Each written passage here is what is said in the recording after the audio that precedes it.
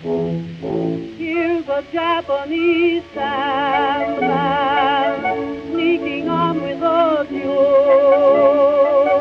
Just an old second. Hello and welcome to the Good Friends of Jackson Elias, a regular podcast about Call of Cthulhu, horror films, and horror gaming in general. I'm Paul Fricker. I'm Scott Dorwood. And I'm Matt Sanderson. And tonight we are going to be discussing combat in Call of Cthulhu. But before we jump into our main topic, let's start out by saying thank you once again to Frank Delventhal for the goodies he sent us a while back, because one of the goodies that he sent us was a DVD, and just before recording tonight, we finally got a chance to watch it together. And the film in particular, it's a German production, though it is in English. It's called The Shadow of the Unnameable, and it is an adaptation of Lovecraft's story, The Unnameable. And it seems to be a pretty loyal interpretation of the story. I couldn't actually remember the story myself, but I have read it at some point. But looking at the synopsis on Wikipedia, it pretty much follows it letter for letter. Yeah, it's one of those that I read a long time ago. And I remember seeing the feature-length adaptation and remembering elements from that more so than the original story. Sorry, you talk about reading it a long time ago, Matt. Last time I read it, you hadn't been born. It's still a long time ago for me, okay? It's an independent production, made by a German company using some, I think, American actors. They certainly sounded American. And it's got some nice special effects. It uses a combination of, traditional special effects and set dressing and some CGI. I thought the way it was made was quite nice. I quite liked the camera work on the people's faces as they were talking. It wasn't kind of like weirdly leering at odd angles, but there were nice kind of close-ups and the lighting and so on. And one thing that particularly impressed me was the makeup effects. Without giving too much away, there's a bit where, we see a character sometime later and he's aged. And the age makeup in it was, really, really convincing. It also crams quite a bit into those 16 minutes. You've got flashbacks, you've got the story being told within the story, as it were. And as mentioned, it does stick pretty faithfully to the original story. You've got a good old Randolph Carter figure in there. You can't go wrong with Randolph Carter. You can if you hang out with him. I was going to say, that's true. Ask Carly Warren. The moral of the story is don't go anywhere near this man. Yeah. Pretty much your life would be much better for it. But I guess, it's a short story and it's a short film, and that works. If you try and stretch it out into an hour and a half, it can get a bit thin. Yes, thank you again, Frank, for sending us that. That really is one of the better Lovecraftian shorts that I've seen. We'll put a link to it on the show notes, and I think it's still available for purchase. If you like your Lovecraftian shorts, go out there and check it out. But now, without further ado, it's time for our Lovecraftian word of the week.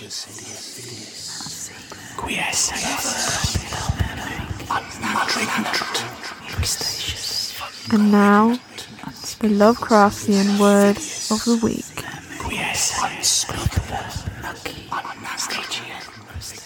And this week, our word is both a noun and a verb. So I've got two sets of descriptions to give here, although they might, cunningly enough, be very similar. The word in question is burst. As a verb, to break open or apart suddenly and violently, especially as a result of an impact or internal pressure.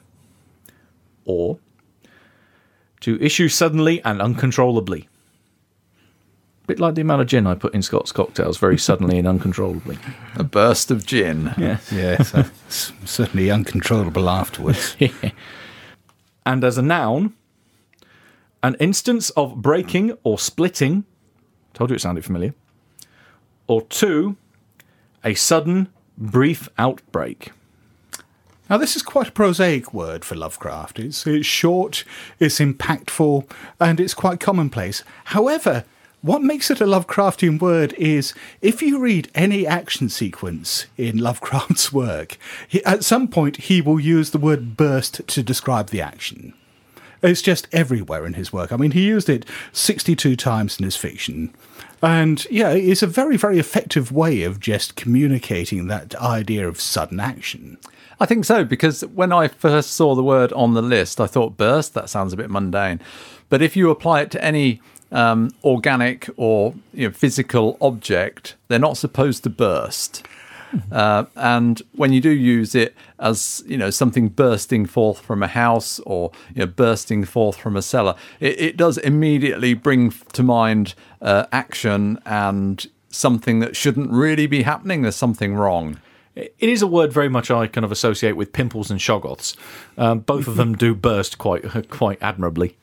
There is an example from his fiction, which we didn't use as one of the ones we're about to read, which I think is from the Dream Quest of Unknown Kadath, where he talks about night gaunts dragging hapless creatures up into the air and then letting them loose to burst upon the ground in rather noisome and smelly ways, which I thought was a lovely description. Poor moon beasts.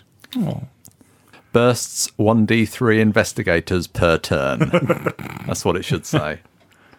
Anyway, shall we take a look at how Lovecraft himself used the word burst? From The Lurking Fear. The thing came abruptly and unannounced. A demon rat-like scurrying from pits remote and unimaginable. A hellish panting and stifled grunting. And then from that opening beneath the chimney, a burst of multitudinous and leprous life. A loathsome night-spawned flood of organic corruption, more devastatingly hideous than the blackest conjurations of mortal madness and morbidity. And from the rats in the walls. And, most vivid of all, there was the dramatic epic of the rats. The scampering army of obscene vermin which had burst forth from the castle 3 months after the tragedy that doomed it to desertion. The lean, filthy, ravenous army which had swept all before it and devoured fowl, cats, dogs, hogs, sheep, and even 2 hapless human beings before its fury was spent. And finally, from the Call of Cthulhu. That tenebrousness was indeed a positive quality, for it obscured such parts of the inner walls as ought to have been revealed, and actually burst forth like smoke from its eon-long imprisonment, visibly darkening the sun as it slunk away into the shrunken and gibbous sky on flapping membranous wings.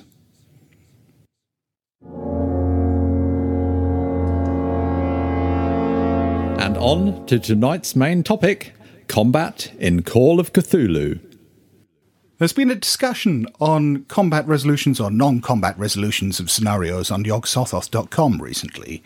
And there was a quote that someone with the username Steve Almost posted, which caught my eye, which was, Call of Cthulhu has a reputation as a thinking man's RPG, where a bunch of professors investigate mysteries, when in practice, as soon as anything weird starts happening, everyone just goes and buys shotguns, and it turns into Ash vs. Evil Dead.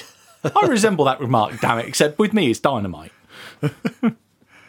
It's an interesting point. We talk about Call of Cthulhu being an investigative game, and it is, but at the same time, the shotguns and the dynamite will come out at some stage in most games. Because they're better than a Derringer, be honest.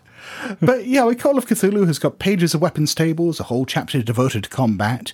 A lot of the published scenarios have got fight scenes in them, or, problems that can only be solved through violence. Lovecraft himself wasn't averse to the occasional fight scene in his stories. So, is combat really that big a part of Call of Cthulhu?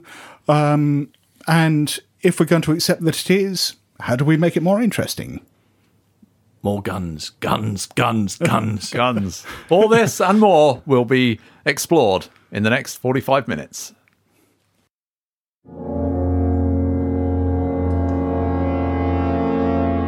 What is the purpose of combat? Maybe one of the points we should look at is, why is there so much combat in role-playing games in general, I would say. Yeah. And I guess combat is a core thing, because role-playing games heritage comes from war games, which are simulations of battlefield tactics and so on.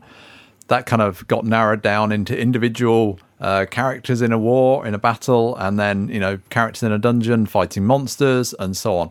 So our roots very much come from combat mechanics, and indeed some of those early games, that's pretty much all they had was kind of combat rules. Yeah, and Call of Cthulhu comes from a time when games were very much still rooted in that skirmish wargaming origin. Later on, in more recent years, we've seen a lot more role-playing games where they've attempted to divorce themselves from that and make it much more about creation of fiction and drama at the table and get away from the idea of there being, say, combat systems in the game. But Call of Cthulhu is a product of its time. Yeah, I think the major way it differs from, like I'd say, D&D and the other games of that ilk is that in a lot of instances, the big iconic monsters in Cthulhu, even the gods and so on, they're not. Humanity doesn't stand a chance against them. It's you walk into a combat with those, and it's just how many rolls do you get before you die. If anything, it just gives the illusion that the players can actually win against the mythos. So let's take a look at what is the purpose of combat. I guess there's two threads here. One is what's the purpose of combat for the player characters themselves, the people in the story, and the second one is perhaps what's the purpose of combat for us as people playing a game. What role does it fit in the game? Yeah, and I mean for the investigators themselves, and the purpose of combat really has to be to achieve some goal. Now, whether it's stopping the big bad from achieving its master plan, whether it's attempting to rescue a loved one who's been kidnapped, get hold of the MacGuffin, at some point there will probably be a situation that they will realise is best or most easily resolved using violence. I guess it's, like you say, it's kind of expediency. We need to get that thing. Okay, well, the easiest way to get it is going to be to kill this guy and take it. Or less ruthlessly, to bang that guy on the head, or to break into the cult base, knock some cultists out, take their uniforms, sneak in, make sure we got guns with us in case anything goes wrong. So it's a way of kind of shortcutting other approaches. There's sometimes even a degree of frustration that comes into that. I can think of, for example, one Call of Cthulhu game I played comparatively recently, where there was an NPC I was dealing with, and we were having a comparatively peaceful time, but it was just being so frustrating and gnomic and getting in the way of our plans and so on, that at some point I just thought, fuck it, he's dead. And at that point I just smashed his head in. Let me guess, was this about 3.5 minutes into conversation with him? Or? Pretty much. To be fair, it's rare for me to get 3.5 minutes into a conversation with anyone without me wanting to cave their head in. Well, I think the other things as well that tend to be drivers for violence in games are self-defense, because it's not always the player characters on the offensive. I mean, sometimes the investigators are being hunted by something and resort to violence to defend themselves against it. And similarly, it just as a means to give themselves a bit of cover or to create circumstances whereby they can get away, like covering fire or just punching a guard so they can run past or something. Absolutely, because often as keeper we send, some bad guys against them. And, the bad guys are going to try and mug them, take their stuff, take them captive, whatever. So self-defense makes complete sense there. So sort of switching to the other side of the coin, what do us as players get out of? Why do we kind of keep seeking combat in games? I would argue that because a well-orchestrated, well-run, interesting combat can be a lot of fun. They can be dreadfully dull, but, if they're done well, they're a way of bringing all the players together if everybody's involved in it, because it's a structured thing, everybody gets a go in the round. Whereas if you've gone to interview somebody and there's 6 players, or maybe 2 players kind of get a lot of the talk, and there's no kind of structured thing for the GM to sort of say, okay, it's your go, now it's your go, now it's your go, now it's your go. Whereas in combat, you do get that, so everybody gets an input. Yeah, because there is an entire chapter in the rulebook given over to combat. So this gives you an indication from the get-go that combat is expected to be a significant thing. That, when it comes to play, it's a major factor in the game, that it's something that's going to come up often enough that it warrants its own chapter in the game.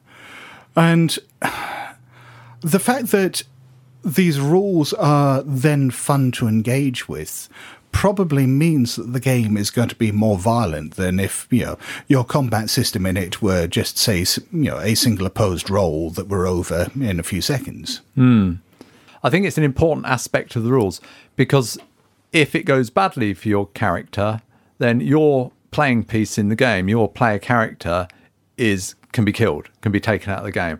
Whereas if I'm trying to fast talk somebody, or persuade somebody of something, or make a library use roll, I'm not going to die. I'm not going to be taken out of the game because of that. So this is life and death here. I suddenly have the urge to write a game where failing a fast talk roll or making a bad library use roll is actually a detriment to your character now. I've certainly run a Dead of Night game where there was a literary criticism roll that ended up being a life or death one. You see, now that's the kind of combat I can get behind, rather than I swing, I punch, A war of I hit. words.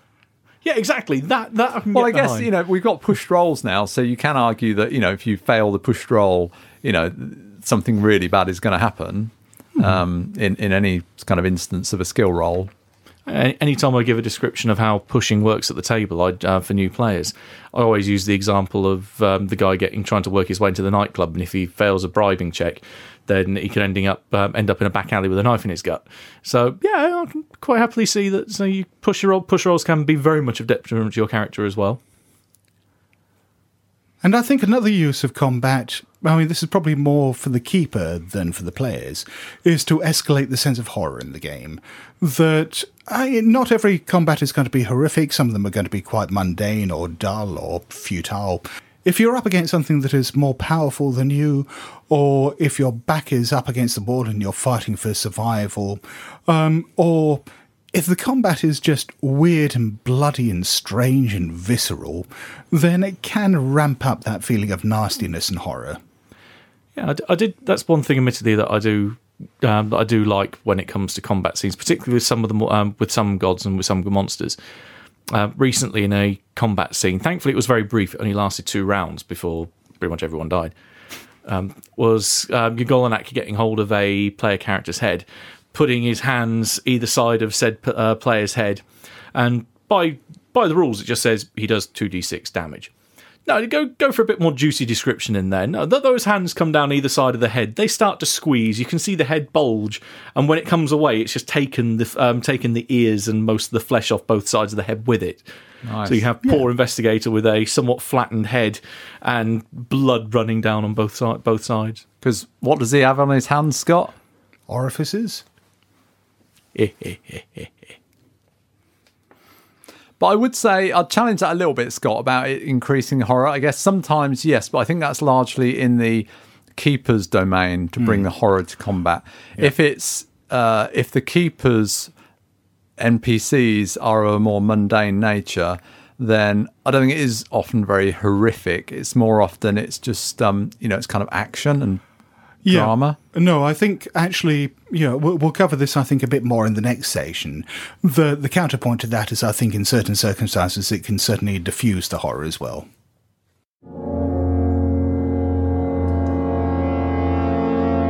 What could work better in combat, and why? I think the very worst combats that I've played in games are the ones that are just mechanical, rote, dull exercises and rolling dice. And that take forever as well. Yeah. I remember sitting around in a bar at a convention a while back talking to Gregor Hutton, who was working on a game. I don't think he ever released it, but it was called The Number Reducers. And the idea was that you had target numbers, and you were sitting there rolling a d20, and if you hit your target number, you get to roll another number, and then you reduce someone else's number. And the whole purpose of the game was never to give any narration with any of this. So it's just roll. Right, I got an 18. All right, well, you can roll to reduce the number then. All right, I'll reduce the number. It goes down by 3. Right. And it was back and forth like that. And I have played games which felt just like that. Yeah, I guess we all have, sadly. But that's the kind of the lower end of it.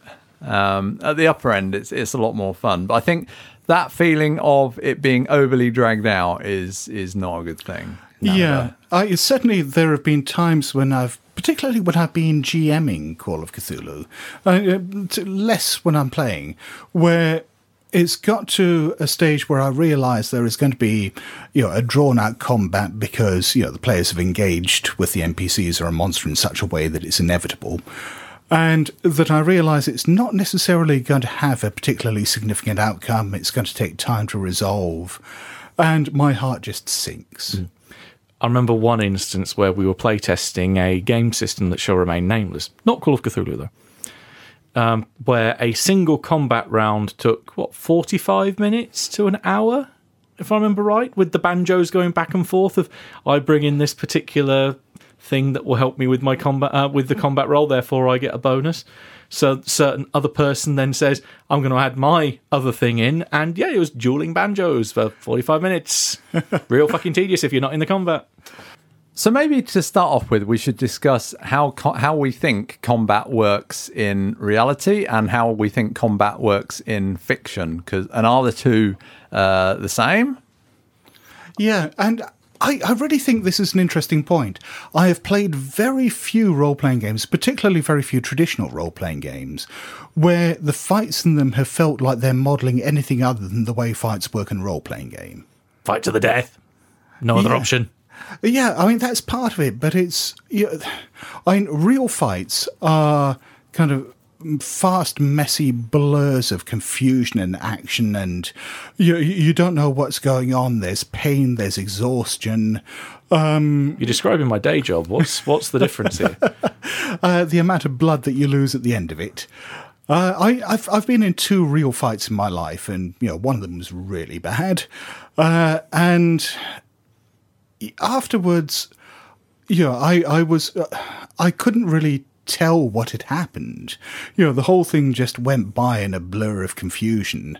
And as far as the kind of tactical choices that you casually make in a role-playing game, those weren't a consideration. I mean, unless you're trained in fighting, a martial artist or a soldier or something like that, and even then, it still presupposes a certain ideal set of circumstances. I mean, I've certainly heard stories of people very highly trained in martial arts who have been jumped, haven't been expecting it, and have got the shit kicked out of them as a result. So from your experience then, Scott, it sounds like, when the combat sort of kicked in, when you were in a fight, your brain just kind of, I don't know, almost like a part of it kind of shut off in, can I say, panic or... Absolutely. The 2 fights were very different things. One was me standing up to a bully at school when I was a teenager, and I actually ended up hurting him quite badly. It was the classic, I saw red.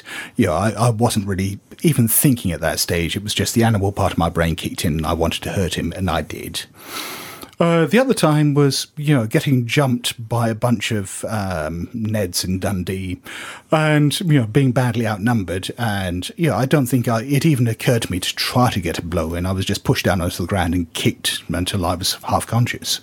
Now, there's a phrase you don't hear every day. Neds. Yes. In both those cases, there was no part of my brain that was making rational decisions. I think in fiction, again, it depends whether you're looking at a story about someone who is experienced in combat and is perhaps slightly more in control of their actions there, or whether it... one of the most interesting fight scenes I can remember seeing in a film, and I think we've discussed this at great length before, Paul, not on the podcast, is in the original version of Old Boy. Let's not say the original version, just Old Boy, Scott. The only one. Anyway, yeah. Yeah. Do you want to describe it, Paul? In fact, I watched it with my daughter the other evening, who's she's now 18, and I thought, she's old enough to watch Old Boy. She'd been out at work all day, and I said, "What do you want to watch?" And I pulled out a few films, including some comedies. But then I said, she said anything, so I said, "Oh, let's watch Old Boy." I said, "It's it's a fairly tough watch, but there's some humour in it, well, kind of black humour." She was sick at the end of it. Wow. But she did say she'd been feeling ill beforehand, but she hadn't mentioned that. And I said, well, if you told me that before, I wouldn't have recommended Old Boy. But never mind. Anyway, so Old Boy, this our crazed protagonist gets a claw hammer, the weapon of choice, And he finds himself in a corridor facing what must be at least a dozen thugs. And the camera pans away and we see the corridor in side view across the widescreen picture. So it's a cutaway and we see our protagonist on the far right and the dozen thugs sort of lined up against him, sort of crowding against him. He pulls out the hammer and they're very hesitant to come forward, but then one will run forward and throw a punch and maybe Desu will sidestep it and hit him with the hammer, and then 2 or 3 will come forward. And obviously, they don't want to get hit by a hammer, so they're being really cautious.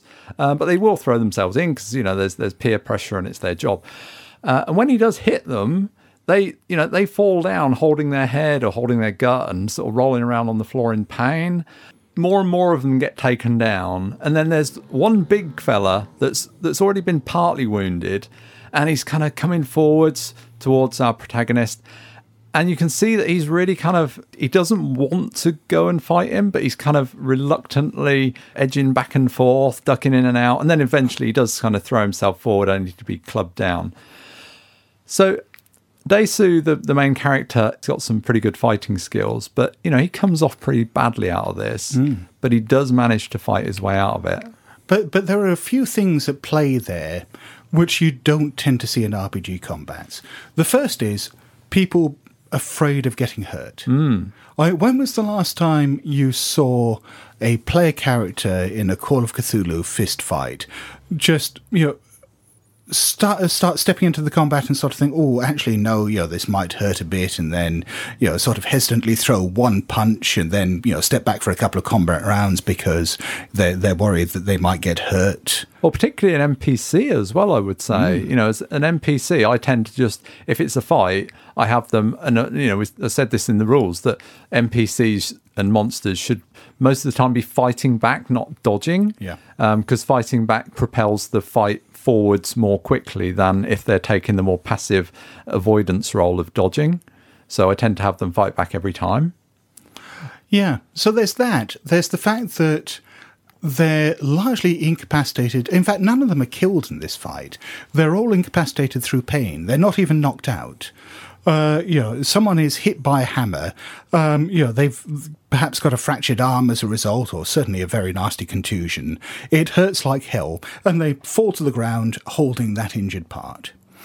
And the third thing that you see in this that I've seen in very few RPGs, and certainly not in Call of Cthulhu, is exhaustion. What you were saying about Desu, being down on the ground, getting his breath back, coming back up.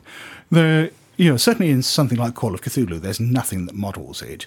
I know in RuneQuest 3, for example, there were exhaustion rules, and as your character got more and more exhausted, it would impact their ability to fight.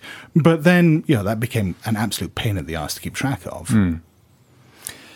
I mean, it strikes me that here we're seeing something that we don't see in role-playing games very much either. From the NPC's point of view, there's a motivational thing. Because I think if it was their life or death on the line, to get past the guy with the hammer, maybe they would have tried harder.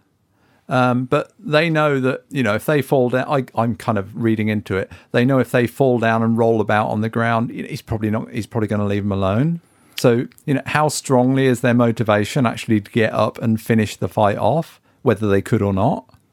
Yeah, in Call of Cthulhu, I suppose you have deranged cultists who may be acting in such a way that their fanatics, are willing to fight to the death over what they see their causes are. You have monsters that are acting out of inhuman motivations, and it's perhaps easy because we think of monsters sometimes in D&D terms as thinking that they're things that are, again, just going to fight to the death, forgetting that in Call of Cthulhu they might be quite intelligent creatures. Often as intelligent as humans or more so. Yeah. So, I can see why there are circumstances in Call of Cthulhu why fights would be fights to the death. But in most cases, that actually seems like a pretty bizarre thing. When you go into one of these fights, either as an investigator or as a keeper playing the NPCs, I suppose one of the questions that you've got to have in your character's mind is, is what I'm doing here worth dying over? And going back to, as we discussed, original role-playing games, D&D, you got your experience points from killing the monster, not from incapacitating it or knocking it down and running past it. I believe it was from actual, the Killing Blow. So there's that kind of, not that we all necessarily played that, but there is that heritage to the game that combat leads to death. See, the one instance I had going through my head, thinking about literary and also the film adaptation in this instance of different portrayals of combat, it works more, I'd say, more to my taste in the book than it does in the film, and that's First Blood. Oh, yeah. Yeah, the David Morrell book that, say, gave birth to good old Rambo. Yep, John Rambo. Yes. Whereas a lot of the initial instances of combat in that film, or in the book, is Rambo gets kind of post-traumatic stress flashback, he lashes out and then just runs. Yeah. And I remember the scene in the film where he then grabs a guy by the neck with his knife and just says, like, let it go. In an instance like, you can stop this here, this doesn't have to escalate. But then the rest of the story just shows it progressively getting worse and worse and worse. But yeah, I mean, that is something that you don't, again, see much in role-playing games. Well, two things there, actually, that you don't see much in role-playing games. One is the effect of fear. I'm sure in Call of Cthulhu you've got the Intimidate skill. I mean, it's quite low by default, so unless you're playing an intimidating character, you might well do something like that, put a knife to someone's throat and sort of say, right, do you want this to escalate? But, you'll get a bonus die for the knife, but you might only have a 15% chance of that working. So, there is a very good chance that it will escalate. In other games, you may have morale checks, for example, for NPCs, which is quite a powerful thing. I suppose, again, as a keeper, you wouldn't necessarily have to ask for that role. In a situation like that, again, if the NPC has got no reason to make this a fight to the death, an investigator has got a knife to their throat and sort of says, do you want to die over this? The answer probably should be no. Again, though, it seems that NPCs are one-track minded, they will go forward. And the other thing there is disengagement. The idea that most sane people will run away from a fight. Whether this is avoiding the fight in the first place or they get punched around a bit and there's a chance to get away from it, particularly if they're losing, why would you hang around? It actually sounds a really good idea in this kind of instance. Calling the police. This guy threatened me. Quick, send in the cops. Yeah. But in what instances would you run away, Scott? I guess very often, if we're talking about self-defense, then running away is an option. And I guess it depends, it's very situation dependent. Yes. Yeah, I'm thinking more about the NPCs in this case. I mean, let's say you've got a classic situation where the NPCs have got a MacGuffin or a hostage or something that the investigators want. So you get a bunch of heavily tooled up investigators turning up with their Tommy guns and shotguns and dynamite. And you've got a bunch of cultists, armed with whatever weapons they've got. Frank the cultist immediately gets his head blown off by a shotgun. Joe standing next to him looks at this and thinks, fuck this for a game of soldiers, and runs. Unless he thinks that, the MacGuffin or whatever that they're holding on to is, perhaps the one thing that's going to bring their god into the world and is worth dying for as a sacrifice, why the hell would he hang around? I'm sure I've done that in one circumstance where I've had a few mooks, probably when I'm running Pulp, I had a few mooks run up to our good old heroes. One of them does just horrendous amounts of damage, probably with the death ray, given my group, and just atomises one of them. The others just turn and look at each other and go, that kind of, no, fuck this, and just run away. Partly because A, it makes the combat a hell of a lot quicker, and B, it's a funny moment. Yeah. Well, it doesn't even have to be funny. It can be, dramatic, poignant, or just right. If we look at real world battles, actually taking high percentages of losses is, I think, quite unusual. But when we're playing our games, it tends to be 100% casualties on one side very often. Oh, no, yeah. I think that's almost the default expectation, that you're playing to exterminate one side of the battle. And I think it's a common thing, coming from D&D and even extending into Call of Cthulhu. You capture some kind of monster, albeit a goblin or an NPC or whatever, and they're no good, you kind of know they're a baddie. What do you do with them? Do you just kill them in cold blood? Really? I mean, I've seen that happen plenty of times. One of the characters will say, "Well, yeah, I'm just going to kill him." It's like, well, okay. You know what I'd like to see more happen in that kind of circumstance where you have bad guy versus good guy? Have that moment almost from the Princess Bride of To the Pain, where you have a verbal showdown where one side is completely and utterly obliterated, that all their resistance goes and they are completely subdued.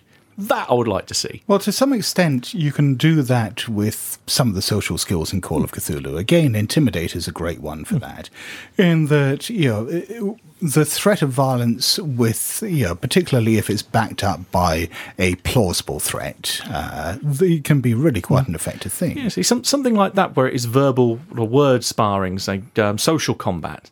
That would interest me a lot more at the game table rather than going, I describe a punch in the face or I swing and kick. I'd like to see something a bit more engaging, something more social. If I were to turn it round as an incentive and I said, I've got a suitcase with £1 million in it, and I walk up to the guard on the door or whatever it is and say, can we come in? Yeah, I'm going to give you £1 million. I would kind of think that's probably going to work. He's probably going to say, okay, yeah, here you go. I'm buggering off. See ya. Equally, if you've just shot one of his friends and there's 3 of you pointing the gun at him, he's probably going to back down as well. Yeah. But we don't see that enough, I think. So this isn't really down to rolling dice. I think this is down to the keeper kind of thinking, what would this character really do? This is just, particularly if it's just a hireling, somebody who's been paid to do a job. There's a beautiful moment where someone does that in American Horror Story, where he turns around and says, I will give you $1 million if you shoot that woman in the face. And bang! Oddly enough, it works. Yeah. I mean, the other thing, though, is, you talk about that not just being a keeper aspect, that, it's not unusual for players just to think, right, we can't leave any witnesses or survivors. Or even we just don't want to carry them around with us. Yeah. And I mean, that brings me on to one thing that bugs me an awful lot about role-playing games, which is the number of games I've played where player characters, whether they're investigators in Call of Cthulhu or any player character, is fundamentally just a psychopath. I mean, it's a bit of a truism. People joke about this the whole time, but the number of times, and I've done this myself, I'm not innocent of it, but the number of times I've seen, someone play a character who might be a mild-mannered librarian, who has been sucked into this world of weirdness, has faced, a strange cult for the first time. There's been perhaps a bit of unpleasantness going on, and it's just, oh yeah, okay, well, I pull out my gun and shoot him in the head. They are a closet serial killer. Yeah, and I mean, okay, sometimes, particularly in Cold Blood, some keepers will ask for a sanity roll in order to be able to do that. But again, how many of us would actually be capable of killing another human being in cold blood? Depends who it is. I think I think the sanity roll there is a good idea. To see if you maybe. I think this was a suggestion from the guys with Delta Green, actually, that if you make the sanity roll, that you can't actually pull the trigger. As you subjected me to that rule in a recent playtest, if I remember right. Yeah, if we're looking for 2 psychopathic player characters, friends, we need look no further than you 2 in my game last week, killing a whole house full of children and people and women who were running away. There were mitigating circumstances. Not that much, actually. Not as much as you think there were. I don't see the problem with picking off the kids one by one as they came out of the window. It was a logical thing to do. And that is exactly how psychopaths think. Yes. I think you do tend to... I think that's a serious point. I think you do tend to play the game like a psychopath because expediency, it's the easiest way to win. Yeah.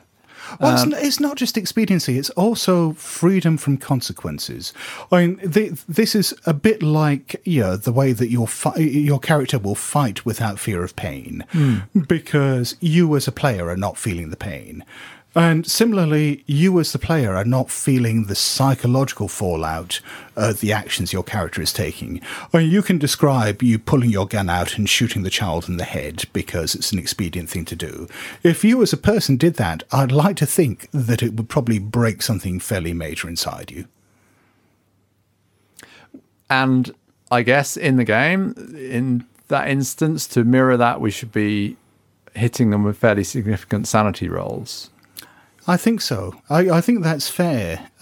Obviously, there are things like experience packages that you can have that will make your character inured to certain actions, like the organised crime one. Maybe you have killed a certain number of people in cold blood. You've already taken the sanity hit for that and you're used to it. But, I think an ordinary person who did a horrific action like that, obviously it's not something that's going to affect everyone. And God knows, world history has shown us that, under certain circumstances, ordinary people can do really horrific things. Well, can do horrific things. And I'm sure it's difficult to talk about this in general terms. But, these people have been driven to do these things or have ultimately chosen to do these things. But, all the same, does it have a toll on them? I was saying, wasn't it Stalin who said after a while it becomes a statistic? Or words to that effect. It was. I said, if you kill one person, it's a tragedy. If you kill 10,000 people, it's a statistic. Yeah. There's a documentary I keep meaning to watch that's been recommended to me so many times called The Act of Killing, which is interviews with people who were involved with the genocide in East Timor. And apparently one of the more chilling aspects is, that, like I say, I've not seen it, so, if you have and I'm wrong, please, do correct me. Apparently one of the more chilling aspects is the number of the people who were involved who actually seem quite blasé about it, can sort of joke about it now. And kind of reenact, role play through what they did, I believe. Yeah. If it's the one I'm thinking of. As a counterpoint to what I was saying in the previous segment, sometimes I also think that combat can diminish horror. Let's say, for example, the classic situation of, you hear strange noises in the house. You're in this house by the sea. You find a secret room down in the cellar that goes into the sea caves, and you turn around a corner and, deep ones. Happily, you were expecting this. You pull out your shotgun and you just start blasting away. Yay. So where's the horror in that?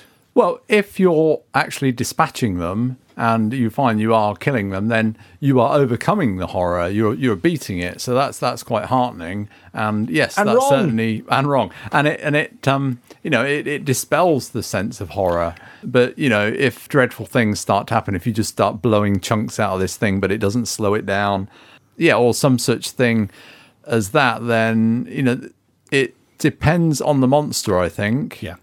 So that's down in part to scenario design and monster design. But certainly, I've been in games before.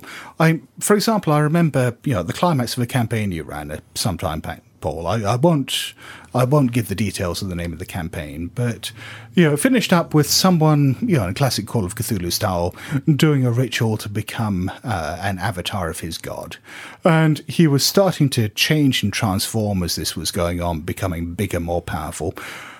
My character was a fairly crack shot with a rifle. I pulled out my rifle. And got a really good roll on the first result, something like 0.5 impale. And did a massive amount of damage, and he carried on transforming. I thought, okay, I'm in a bit of trouble here. Next round, I get another good roll, another impale, just blow his head off. And it's like, this is the big climactic, horrific bit of the campaign. 2 shots with the rifle, there's a corpse in the snow. Yay me.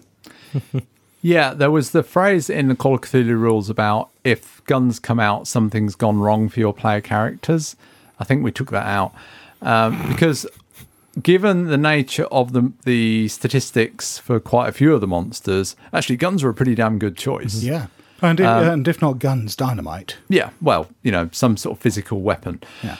I think if you want to instill horror, then it comes down to 2 things, really. I think what I mentioned about scenario design and about your kind of choice of monsters or customizing monsters, changing monsters. And sometimes it's cool to have those kind of combat things where you can defeat them. But equally, sometimes it's not. And actually, that makes for a very good seg to our next segment.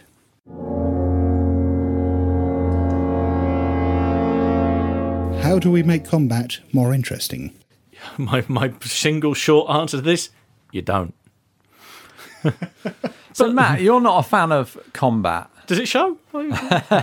So what is it you don't like about combat? Is it the fact that it's drawn out? It tends to be drawn out and, just a lot of repetitive actions? Yeah, it's a lot of back and forth. And specifically if you've got a number of players in the game, that it's waiting your turn and waiting and doing nothing. So not as a being able to player, contribute. Yeah. more. As a player, I get really bored. Really, really, really bored when combat starts.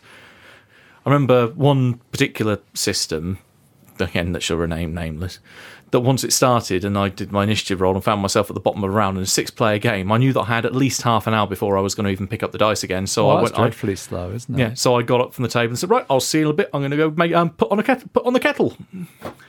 Because there was nothing I could do in that time.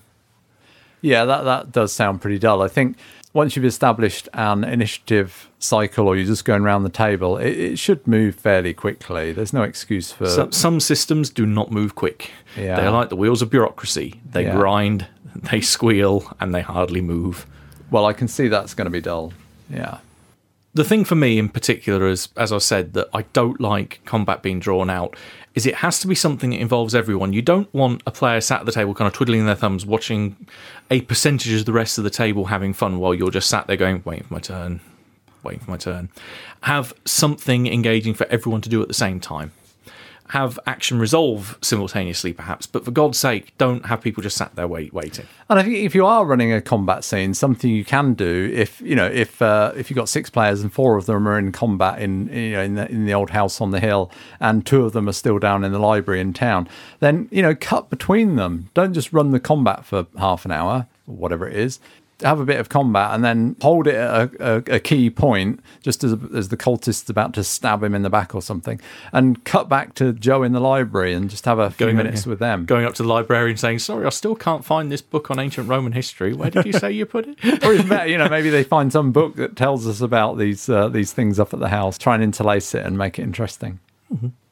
Personally, one thing that I like doing in combat to try to spice things up is just narrate things in a particularly visceral or action-packed manner, depending on the game. If the characters are involved in a fight and people are getting hurt, I don't like it when it's just it takes 6 hit points damage. If that's happening, I want to see the blood fly. I want to see someone getting maimed, losing an eye, something like that. And I find that this makes it much more memorable for the players as well. If their character is shot, that's fine. If they get shot in the arm and they get to see a chunk of meat come out and there's blood spilling down and soaking into their shirt and they're beginning to see spots in front of their eyes, that makes it a slightly more horrific experience. When you are attacked in Call of Cthulhu, you confront the player with 2 options. Are you dodging or are you fighting back? I don't tend to ask that. I tend to ask, what are you doing? So Matt, the guy's coming at you with a broken bottle. He's going to shove it in your face. What's your character doing? Stepping to one side. Stepping to one side is a bit of an in-joke with us. I can't remember where that came from. That was our friend Mark during a Dredge, the first book of Pandemonium game, where you're encouraged to describe what your characters are doing in very vivid ways to get bonus dice. And everyone was talking about their characters sort of jumping through the air, slashing katanas around, letting off vile magic, blowing their opponents' heads off with shotguns at close range. And it gets round to Mark and it's right, there's the demons lurching at you. There's tentacles with mouths on the end. It's black slime dripping down on you. It's about to eat your face off. What do? I step to one side. But did he win the roll? Yes. There you go. Yes, he fucking did. It works. So, I try to get from the player a reaction. Either they're dodging out of the way. They say, I'm ducking down out of the way. I'm stepping back. And I try to, from what they're saying, I try to glean, are they trying to dodge away and avoid the attack? Or, you know, I put it to them, you know, you could sort of try and step to the side and punch him in the gut or something as he comes at you. You could try and grab his arm, you know, things like that. So I try to gather what their intent is and then say, okay, that sounds like you're fighting back, or okay, that sounds like you're dodging. Roll, dodge, or roll, brawl, fighting brawl. So I try to avoid the player just saying, I'm hitting them, I'm dodging. I try to, you know, ask for a bit more description and then try and react to that in what their opponent does. Another thing I like doing is sort of relating to what I was saying a bit earlier about narrating the effects of violence, is having consequences for taking some of that damage as well. We played a game recently where someone was set on fire and assumed that their character would be blinded as a result. The keeper decided that he wasn't. But, you know, that did actually occur to me as being, you know, potentially an interesting thing, that, you know, his character might have been at least temporarily blinded by that. Another game, for example, that I was running just this weekend, someone was caught in a collapsing building. Their character ended up being pinned under a bit of furniture that just crushed their leg. I mean, they took enough damage that they had a major wound, so I felt, you know, justified in saying this. But, you know, there's no mechanics in the game that said, right, you know, that obviously this is going to affect your mobility. But, you know, I just told the player outright, okay, you know, even once this is off, your leg is a crushed ruin at the moment. You are not going to be able to get around under your own steam. And so, you know, he ended up having to be helped around for it by the rest of the characters. You know, being hit by a Molotov cocktail, as it happened in a game for me last week, you get an extreme success with one of those things, you can kill a god in 4 rounds. And it did. Ridiculous. They don't make gods like they used to. Nah. Now, since we've got rid of the divisions of fist and headbutt and kick and whatever else there was and kind of amalgamated them into the one skill, I'd also advocate using that one skill of fighting brawl for other things, such as, you know, pushing the guy's head against the wall, you know, hitting them with the door, you know, things like that. If you're using, I think if you're picking up a chair and hitting them with it, that's different. But if you're just, you know, using your own person, your own hand or whatever to bounce somebody off a wall, particularly in a, you know, if we had a fight in here, Christ, we'd be bashing into it's a sort of 4 meter square room, something like that. And there's 3 of us, and there's a table, there's mic stands, there's a wardrobe, there's a guitar, there's various things around, there's cables. We wouldn't be stood up for long, or all of us wouldn't be stood up for long at all. You know, we'd be banging our heads. We'd probably be accidentally sticking your hand out the window and cutting yourself on glass. You'd be smashing your head against the mirror. You'd be falling over the table. There's all sorts of things. But I think in a role-playing game, we probably wouldn't incorporate a lot of that. It'd be, I punch you, you dodge, I kick you. You know, so try to use the environment more. I can think we did one instance of that, which led to a particular keyword that you used to give my character when we were playtesting Horror on the Express. It's like, you, defenestrate! Yeah, exactly. That should be a skill on the character sheet, Matt. It was really good because, again, you eliminate a combat against a really hard NPC really quickly if you push them out of the window of a moving carriage. Oh, especially if it's a train. Yes. But I mean, so there's 2 things you've got here that you can use in the Call of Cthulhu rules. One is, you know, you can narrate your fighting brawl skill as using anything in the environment, and your default damage will be the standard 1d3 damage plus your damage bonus. So rather than saying, oh, I punch him, you can say, okay, I shove him back and hit his head against the wall. You know, I shut his head in the door, anything like that. All it does is add a bit of colour, but that's exactly what it does. And your other option, of course, is as keeper, when they say what they're doing, does it sound like they're actually trying to cause damage? If they're trying to maybe push them out the window, the intent there isn't, well, ultimately is perhaps to cause damage, but that's almost a side effect, or push them down the stairs. So that becomes a combat manoeuvre. Yeah, or even better, are they just trying to, incapacitate them or pin them down or something like that? Again, we get so focused on inflicting damage here that if the goal is actually just to incapacitate the opponent, then you're probably a lot better off just putting them in a wrist lock. Yeah, or pushing them out the door and shutting it, keep locking them in the cupboard or all manner of things, holding them while your mate ties them up. These things aren't really used enough. So that combat maneuver there is really there as a catch-all for anything that the players want to do that isn't, or the NPCs want to do, that isn't just about inflicting damage. There's a goal there and you're trying to achieve something. So I would strongly recommend trying to make more use of that, because ultimately it's kind of more interesting often. Going back to something we said in the last segment as well, where we were talking about the effects of people being incapacitated through pain. Now, while there aren't any specific rules in Call of Cthulhu for that, one thing that did occur to me is you do have people rolling to see whether they're knocked out after taking major wounds, or there are knockout blows in this as well. I don't always interpret that as being knocked cold unconscious. Sometimes I say, oh yeah, you've hit them, they fail, they con roll, they're just rolling around holding their gut. I guess like the characters in Old Boy, exactly. Many of them have been incapacitated because, they took some damage and failed to roll their constitution. And that's actually much more realistic, because knocking someone out is actually A, very difficult, and B, very dangerous. Generally, if you knock someone out, you're knocking them out for a few seconds. If you're knocking them out for longer than that, what you're doing is putting them into a coma. And indeed, if you've had a head injury, that's something I'll ask. Were you knocked unconscious? Yeah. Because if you are, that's a lot more serious, and they're going to want to investigate that more. If you stayed conscious, not so bad. Yeah, I've been knocked unconscious once, and it's a very weird experience. Well, you've got no idea how much time has passed.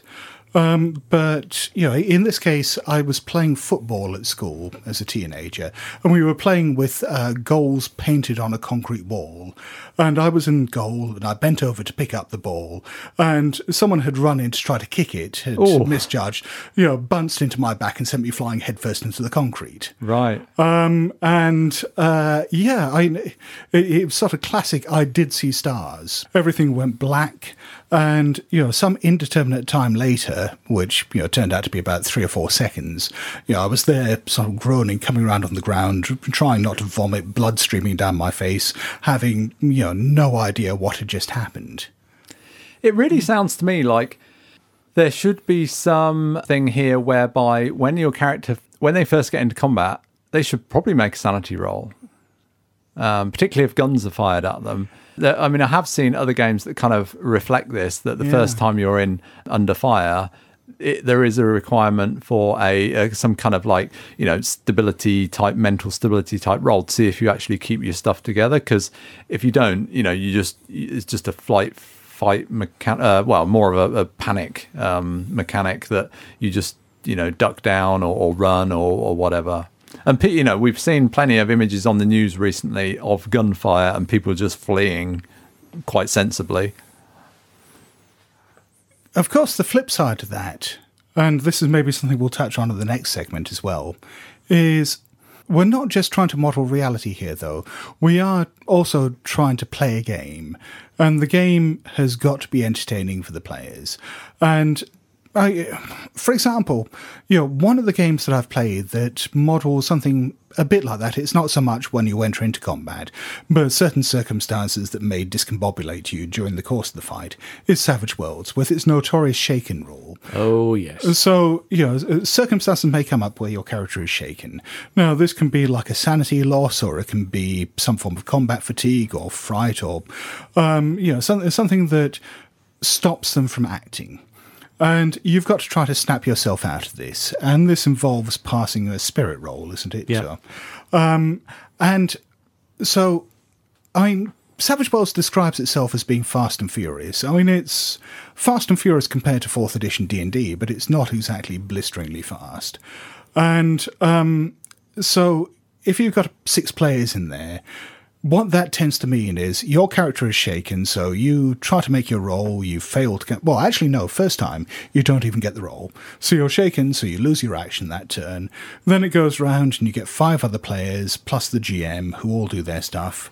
So it might be 15, 20 minutes before it gets back to you. Then you make your roll to come out of being shaken. It's actually quite a difficult roll to make. You fail, so then you go around, you spend another 10, 15 minutes watching everyone have fun. Then it comes back round to you. Maybe you fail it again and do that, or maybe this time you make it. So, correct me if I'm wrong, because I don't play a lot of Savage Worlds. Mm-hmm. Then that means that round you've come out of it, but you still don't get to take an action. Yes and no, it depends on how well you make the roll. Right. But it's also, that rule has been thankfully errated by our good friends over at Pinnacle. It used to be that basically on a pass, rolling a 4 or more on your spirit die, that was to remove your shaking counter, but you couldn't act. You needed to get a raise on top of that, so pass by another 4 to then act in the same turn. Whereas the errata for that rule is now, you just pass, you can then get rid of the shaking counter and act. You don't need the raise anymore. But I mean, the point is that in some respects, for some of the things we've been talking about with being frightened or in pain or whatever, that's actually a comparatively realistic thing. It addresses some of the things that I said were a problem or unrealistic about the way role-playing games address combat. Is it fun? No, it's fucking not. I think we have to be very wary of trying to be realistic in role-playing games. I think, this is something we addressed when we were writing the rules. And I really didn't want to have to put penalties on people. So you can be down to 1 hit point and you can still act the same as you were when you were on full hit points. I think because as you just described, as it goes around, there's a group of 6 people, say you only get like 1 in 6 goes. If you do lose your action, or you're suddenly at a massive penalty because you've had some injuries, that's kind of realistic.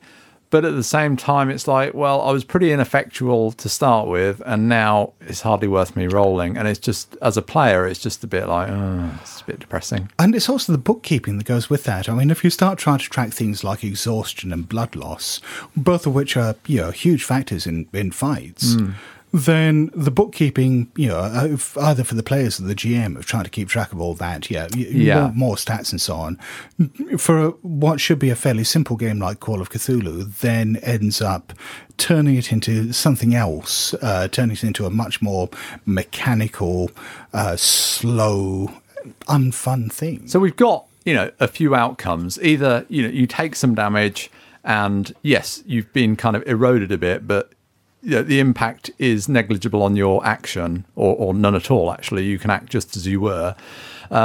Or you take quite a lot of damage, a major wound, and there's a chance you're knocked out, incapacitated, knocked unconscious, whatever, as we said. Or you take, equal to all your hit points in one go, and you're dead outright. And that, cut into one of those 3 outcomes seems simple and, enough to me to add some different types of outcomes in the game, I think. And it doesn't require too much bookkeeping, hopefully. There's also the argument, there's people who get into fights and they take wounds and so on, that because the fight doesn't last long, they carry on fighting and they don't notice that, they've been stabbed or cut, or perhaps even shot, I don't know. But, they don't notice these things. Obviously, they're not such major wounds, but they can have quite a lot of life-threatening wounds. They can be. Adrenaline is a powerful immediate thing. Yeah. It can turn out to be a fatal wound from blood loss later on, but they might not even notice it immediately. It's that line from Predator. Ain't got time to bleed. There are a few different ways in which I think you can make that aspect of things interesting. One is having monsters, as we touched upon briefly earlier, that are either very hard to hurt or completely immune to physical damage. I think a classic in this respect is the Hound of Tindalos. I was just going to say the hounds are your friends. Yeah, because the Hound of Tindalos It almost reminds me, in some respects, of the monster from It Follows, in that it's this relentless. Seen that, so don't give me spoilers for that, Scott. But this isn't a huge spoiler. Okay. Just this relentless thing that will just follow you until you're dead. That is quite a terrifying thing, and then it makes any scenario that involves one less about just tooling up with the right weaponry to take it down, more about, trying to find cunning ways of surviving it. It becomes an exercise in ingenuity rather than just, mechanistic, what's the biggest gun I can get. Yeah, similar vein to that is why you'd like to use Servitors of the Outer Gods, because they have a similar imperviousness to physical attacks. But they're not so much of a combat threat, but I see them more as a problem to be solved. There's obviously a problem here. What the hell do we do to get rid of it? Because while it's around here, it's driving us mad. So the three of us worked on the collection of scenarios called Nameless Horrors, which came out as part of the 7th Ed Kickstarter. And part of our remit for that was, as the title says, Nameless Horrors. So they weren't creatures from the Lovecraftian bestiary, particularly, or, from the Call of Cthulhu game. They were new things that we developed. And also part of our sort of personal remit for that was to try to create scenarios where, not that they excluded combat, but where combat wouldn't necessarily resolve the scenario. Yeah. Combat couldn't be used as a be-all and end-all answer to it. Well, it was. I don't think it was even that so much as there was no dependence or no expectation of combat. I think with a couple of them, you probably could engineer some kind of violent outcome. There's going to be violence in mine. I was going to say, though, there's more than one instance where I can think of it ending up at an artist's studio and someone brings out the sledgehammer. Yeah, but I don't think in any of them that those are the only ways of resolving them. And I think, in a lot of respects, it's probably the worst way of resolving them. Well, I think it's that violence can be involved, but it's not necessarily a way of resolving them. Yeah. Yeah. And one other, last trick I like using sometimes, again, just to sort of try to discourage violence is the catch-all solution, is to use sympathetic villains or people that the player characters might actually care about or are under some kind of influence, some kind of innocents who have been drawn into this, and it's sort of is what I'm doing actually worth hurting or killing these people? Now, again, going back to the idea that player characters do tend to be psychopaths, I have tried using this and have it backfire horribly before. I can think of one exchange. It wasn't in a Call of Cthulhu game, but it was a Dread the First Book of Pandemonium game. And, without giving the context, the exchange between me and the player went like this. The little girl comes at you with her lollipop. I shoot her in the face with my shotgun.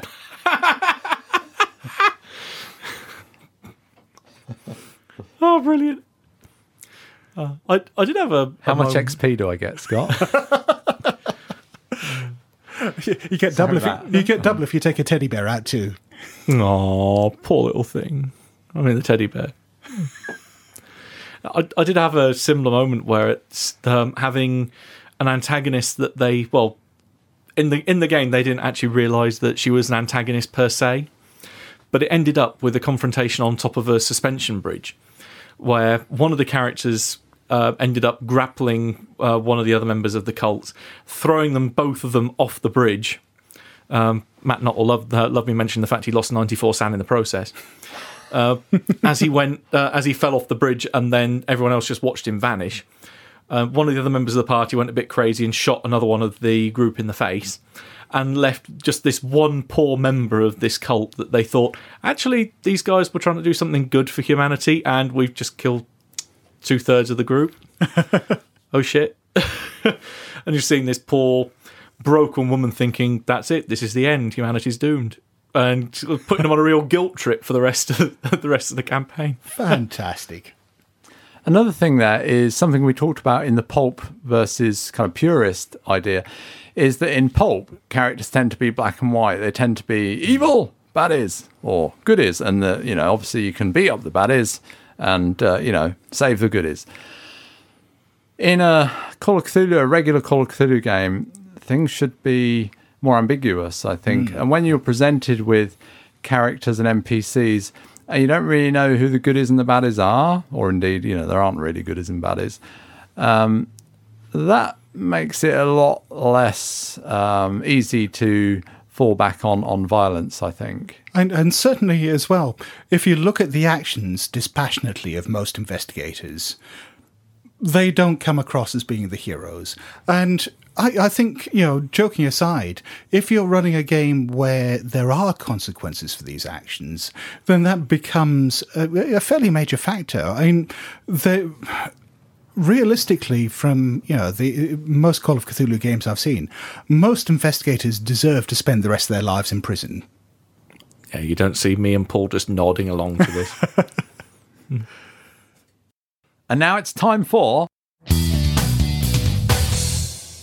Ask Jackson.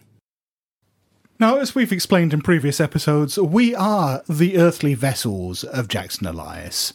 We are in touch with him there in the great hereafter, and he does emanate. He emanates all over us.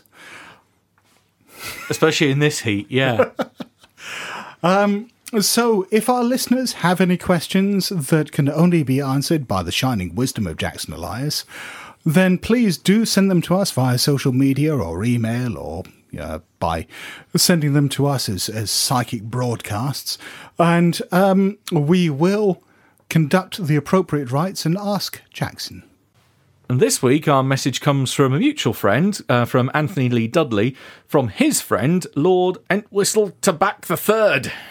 Well, he's got a long name already. I like this guy. Anything with a hyphen, it's always, or double-barreled is always good. A bit like a shotgun, double-barreled. Yeah. Our message reads, Sir, I recently had the misfortune to visit a small seaside town, filled, it would seem, to this gentleman's eye, with locals of the most degenerate and fragrant nature. So, Dundee. I was just about to say that. A land of discovery, isn't it? What they say? City of discoveries. Sorry, Ollie. Whilst my man was once more procuring sufficient gasoline for my automobile, they also make great Molotov cocktails, I braced myself and entered a nearby hostelry with the intention of making free with their meagre facilities. I shall not speak of the terrible things that assaulted my senses of righteousness in that dank hellhole. Suffice to say, I, a veteran of the Great War, was left reeling. Needless to say, I lay about myself with abandon until my man stepped in and struck one of those things about the head with a spittoon, leaving me shocked to my core. A spittoon is not the weapon of a gentleman's gentleman. I'd found myself wondering if, in polite company, there is an appropriate weapon for dealing with certain unusual types. Much like a fish fork should only be used with fish. I appreciate your attention in this matter. Yours, etc., Lord Entwistle Tabac III. I'm a bit disturbed by the use of the spittoon as a weapon. I thought you were going to say fish, but I'm always disturbed by that. But I mean, do you really want to go picking up spittoons? Particularly in such a town. It's a fishy town. Yeah, because it's probably not going to be spit in those. Or at least, even if it is, they haven't been chewing tobacco. That sounds pretty gross already. But yes, what other weapons might be appropriate for mythos beasties or adversaries of any kind? Well, I think if something has got a particularly notably slimy skin like these entities do, one should never rule out the obvious recourse of salt or maybe even slug pellets. Yeah. Well, pockets full of those, just throw a few handfuls around with abandon, and I imagine some of these entities will just shrivel up, leaving pools of foul liquid behind. Or maybe that's just the spittoon being knocked over. And of course, there's the rat poison for Brown Jenkin. Oh, yes. Poor little fella. He gets all the hard press. A rat with a human face. You see, there's me thinking whenever I walk past these red weaponry that they have discreetly hidden in the corners of various office blocks and public buildings, why they take out the word vampire from fire vampire extinguisher, I don't know. It's there on the canister. I did see this marvellous thing online the other day for extinguishing fires very rapidly. It was some sort of explosive device that sort of explodes with a cloud of dust, and it just I think it was kind of on a quick YouTube thing on Facebook, and I thought that looks cool, but I didn't really stop to glean any real facts from it. You weren't just looking at bomb-making websites. It might have been, Scott. Yeah. You are also on GCHQ's watch list now. But yes, I'm sure improvised bombs can you probably do a fair amount in this respect. But obviously you need to find the right eldritch ingredients with which to pack them. Like the powder of Ibn Ghazan. Or nails. Eldritch nails. I'm sure We Frank do can have help us out with them. three eldritch nails. With their, what's the word? Non-Euclidean curves. I think that's the answer. Forget weapons. Just send Frank round to bend them in half. I don't think there's a mythos beastie that can stand up to his hands. Was that gug a problem? Nah. You mean that U-shaped gug? Yeah. Also a great weapon or something to fend off creatures? Marmite, because I swear even a Shoggoth would run away from that stuff. But it's nice. Then you are the one that's going to be the dead man. Yeah, I'm now wondering about smearing some Shoggoth on toast. I imagine that might be quite tasty. Yeah, it screams as you eat it. Technically-licious. Oh.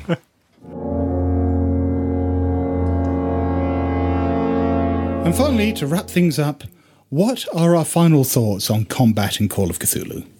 I swing, I hit you, I do 1d3. Plus damage bonus, Matt. Plus damage Me bonus. having a damage bonus? All that shit's going in POW! Okay, well, I mean, I quite enjoy combat generally, but I think a lot of it comes down to the person running the game. I think this does come down quite a lot to the person running the game, whatever the game is, to keep the tempo up and keep the action up, and also to manage the combat. To give it a structure and to make sure everybody gets a fair kind of turn in the action. As a player. Not so much as a player character, but as a player, that everybody gets an equal turn and that those turns move around reasonably quickly. And that if it does feel like it's becoming drawn out for whatever reason, find a way to, speed things up a little. I mean, I was running a con game on Sunday. We were against time pressure, and I could feel like if this was just a regular game, I'd let this run a bit. But I sort of came to the point of, should we just condense this into one roll, and just sort of say whoever gets the better here actually gets the better of their opponent, and sort of setting a stake like that, and just letting that, because we were pushed for time. Yeah, I think for me, what matters as much as anything else is making sure that fight means something, that there is something at stake, and it's not just there because, well, it's a role-playing game and you have fights in role-playing games. I want it to be not just, something that, is there as, maybe even just us getting the MacGuffin or, stopping some big ritual from happening. Generally, the best fights for me are ones where there is something that my character genuinely cares about that's on the line. It's that desperate fight for survival, or, that fight to save something or someone he really loves. But, if it's just, there's a bunch of deep ones, I've got a shotgun, let's go deep one skeet shooting, then no, fuck that noise. Mm-hmm. Yeah, for me, it's keep it short, keep it sweet, and when I say sweet, keep the description bloody, visceral, horrific, enough to put the players off doing it again in the next round. Done. Okay, well, that wraps it up. So it's a headbutt in the face. Good night from me. It's a blood-splattered cheerio from me. And it's a shotgun to the face. Farewell from me.